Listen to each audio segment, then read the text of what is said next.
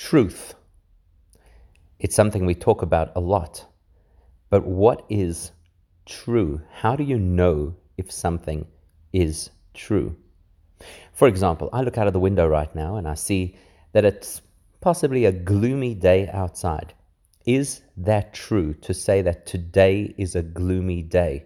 Well, not necessarily. It's currently valid because it's cloudy and overcast, but that doesn't speak about how today will be. Possibly in an hour or so, it clears up and it's bright and sunny. Besides which, it's only true to say that it's gloomy from a cloud perspective.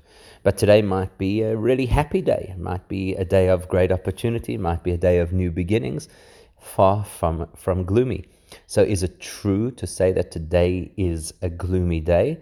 No, it's not true. It is valid in a particular situation. Or let's try this. If I say, I exist, is that true? Well, it depends. I exist now. Yes, it's currently valid. Did I exist 100 years ago? No. Not only did I not exist, but the concept of me did not yet exist.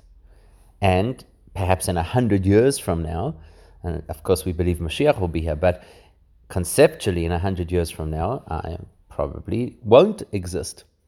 So is it true to say I exist? It's currently valid, but it's not necessarily true. In fact, it's true to say that I exist where I'm sitting right now. And 2 centimeters to my right, I don't exist, certainly not physically.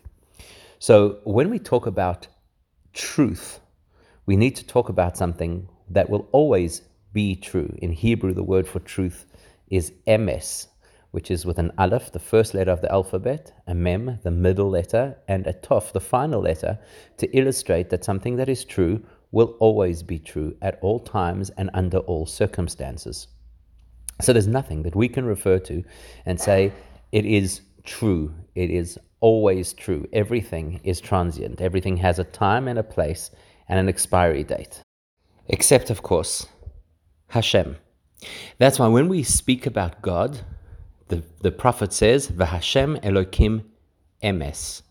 Hashem, your God, is true. And what we mean by that is not just to say that it's valid that God exists, or that the principles that God teaches are true principles, or that it's true to say we should only believe in and serve one God. It's a much more profound statement. We're saying that Hashem is the only existence that is true. In fact, the name that we most commonly use to refer to Hashem, which is Yud, Hey, Vav, Hey, or as the mystics call it, the name Havaya, contains within it Haya, the past, Hoveh, the present, and Yeh, the future, to indicate that Hashem was, is, and always will be. Now, that's not just simply to say that Hashem always existed and will always exist. It's more profound than that.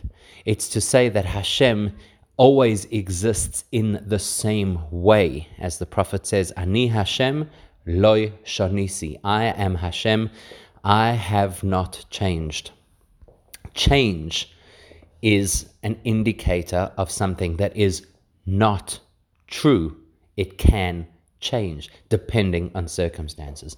And when we speak about Hashem, we say Hashem is emes. Hashem is absolute truth, absolute constant. Not only is his existence constant, was, is, and will be, but the nature of his existence, the nature of his being is absolutely constant and never changes.